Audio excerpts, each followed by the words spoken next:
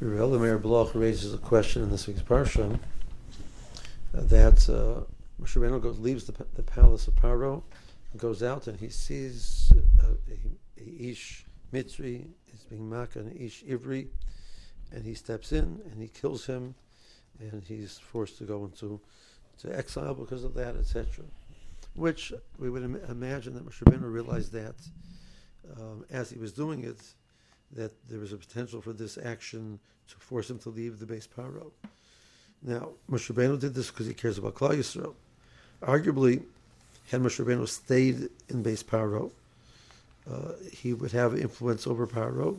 Eventually, maybe he would become some major, a Paro himself, or maybe a major player in the base Paro, and could do tremendous good for the Jews from that position. And obviously, he cared enough that he probably planned to do that. We can even maybe put some thoughts into his mind.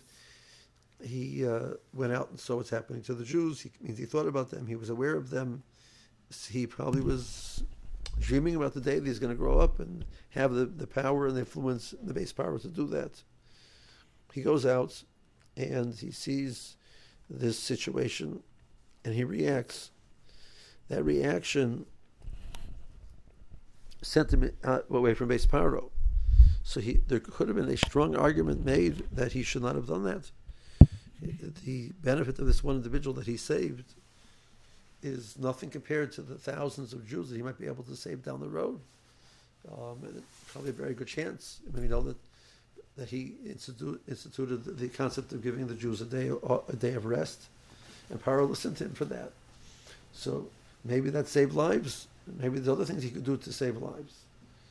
So why did Moshe Rabbeinu do it? Why did he react now and not take that all into consideration? So Rebbe Eliezer suggests that that all of that is true. What he would have lost is Moshe Rabbeinu himself. The fact that he should stand by and let a Jew be killed when he knows he could save him, he could stop it, based on calculations for the future, is incorrect.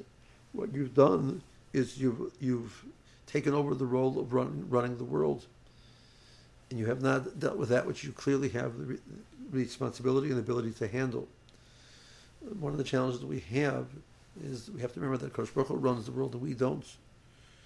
And what we do run is our chiyuv to deal with the situation in front of us.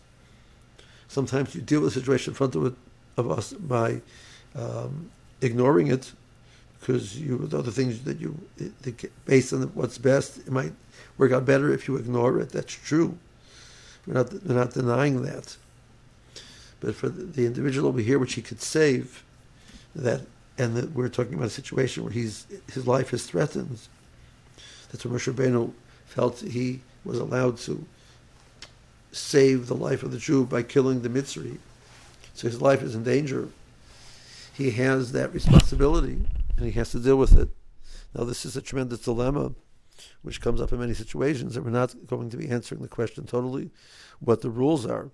The person who's a doctor, and he's on his way to do a surgery which could develop a vaccine which could save many people's lives, and he sees somebody drowning, should he stop and do that? But if he does that, he'll lose the opportunity to make the vaccine. So it's one life against many lives. I'm not discussing, these are famous halachic and ethical dilemmas that are difficult to grapple with. But the message over here is that it's a tremendous question. Can you make calculations for the future when you're dealing with the individual in front of you which needs your help? What Rebbe Eliezer says is that had he done so, what he would have lost is Moshe Rabbeinu's sensitivity. Each time you do that, as much as the calculation is right, part of who you are is damaged. Moshe Rabbeinu would have been lost as the person who could have been the Mashiach, because he walked by and allowed Avla to take place without responding. Have a good Shabbos.